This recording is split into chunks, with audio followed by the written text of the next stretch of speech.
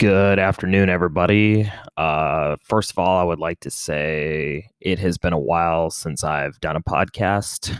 Um, I will now call this season 2, and I think it's been about 6 months since I did my last episode. It was October of last year, 2020, and now here we are in April of 2021. I would also like to say we are obviously still in the middle of this COVID-19 pandemic. Hopefully, now that vaccines are out, people start to get them. And at some point, we can put coronavirus in the rearview mirror and get our lives back to normal and keep everybody safe. But on a separate note, today's topic is Yadier Molina. A few days ago, Yadier Molina, who, by the way, those of you who don't know, he is the catcher for the St. Louis Cardinals. He made history on April 14th, 2021, by becoming the first catcher to catch 2,000 games all with one team. That is a pretty remarkable feat, and it's hard to believe that with the long history of the game, no one has ever accomplished that. But former Cardinal manager and current White Sox manager and Hall of Famer Tony La Russa once said, quote, "The game has never seen a better catcher than Yadier Molina," end quote. And I agree with Tony La Russa on that.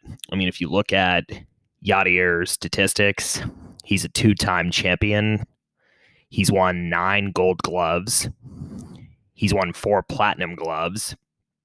He's been an all-star 9 times. And he even has a silver slugger. I know Yadier is not really known for his bat, but he does, at this point in time, have 2017 career hits.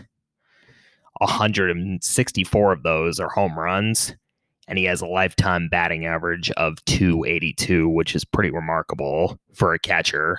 Catchers are usually known for defense, and for Yadier to still find ways to contribute and help his team win offensively really speaks to what kind of baseball player he is and how passionate he is when it comes to the game of baseball.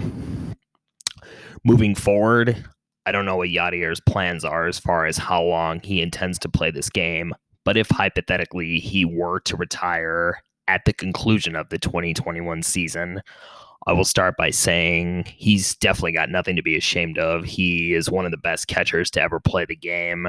He's probably easily one of the top 10 best St. Louis Cardinals to ever play the game. And hopefully, for his sake, he can have a chance to play in the playoffs a few more times and try to achieve his 3rd World Series ring. But if not, again, he has nothing to be ashamed of. He is a great catcher, and I want to wish the St. Louis Cardinals organization nothing but the best moving forward, whether it's this year or future years in the game of baseball. And I think that just about wraps it up. But again, welcome back to this podcast, and thank you for stopping by to listen.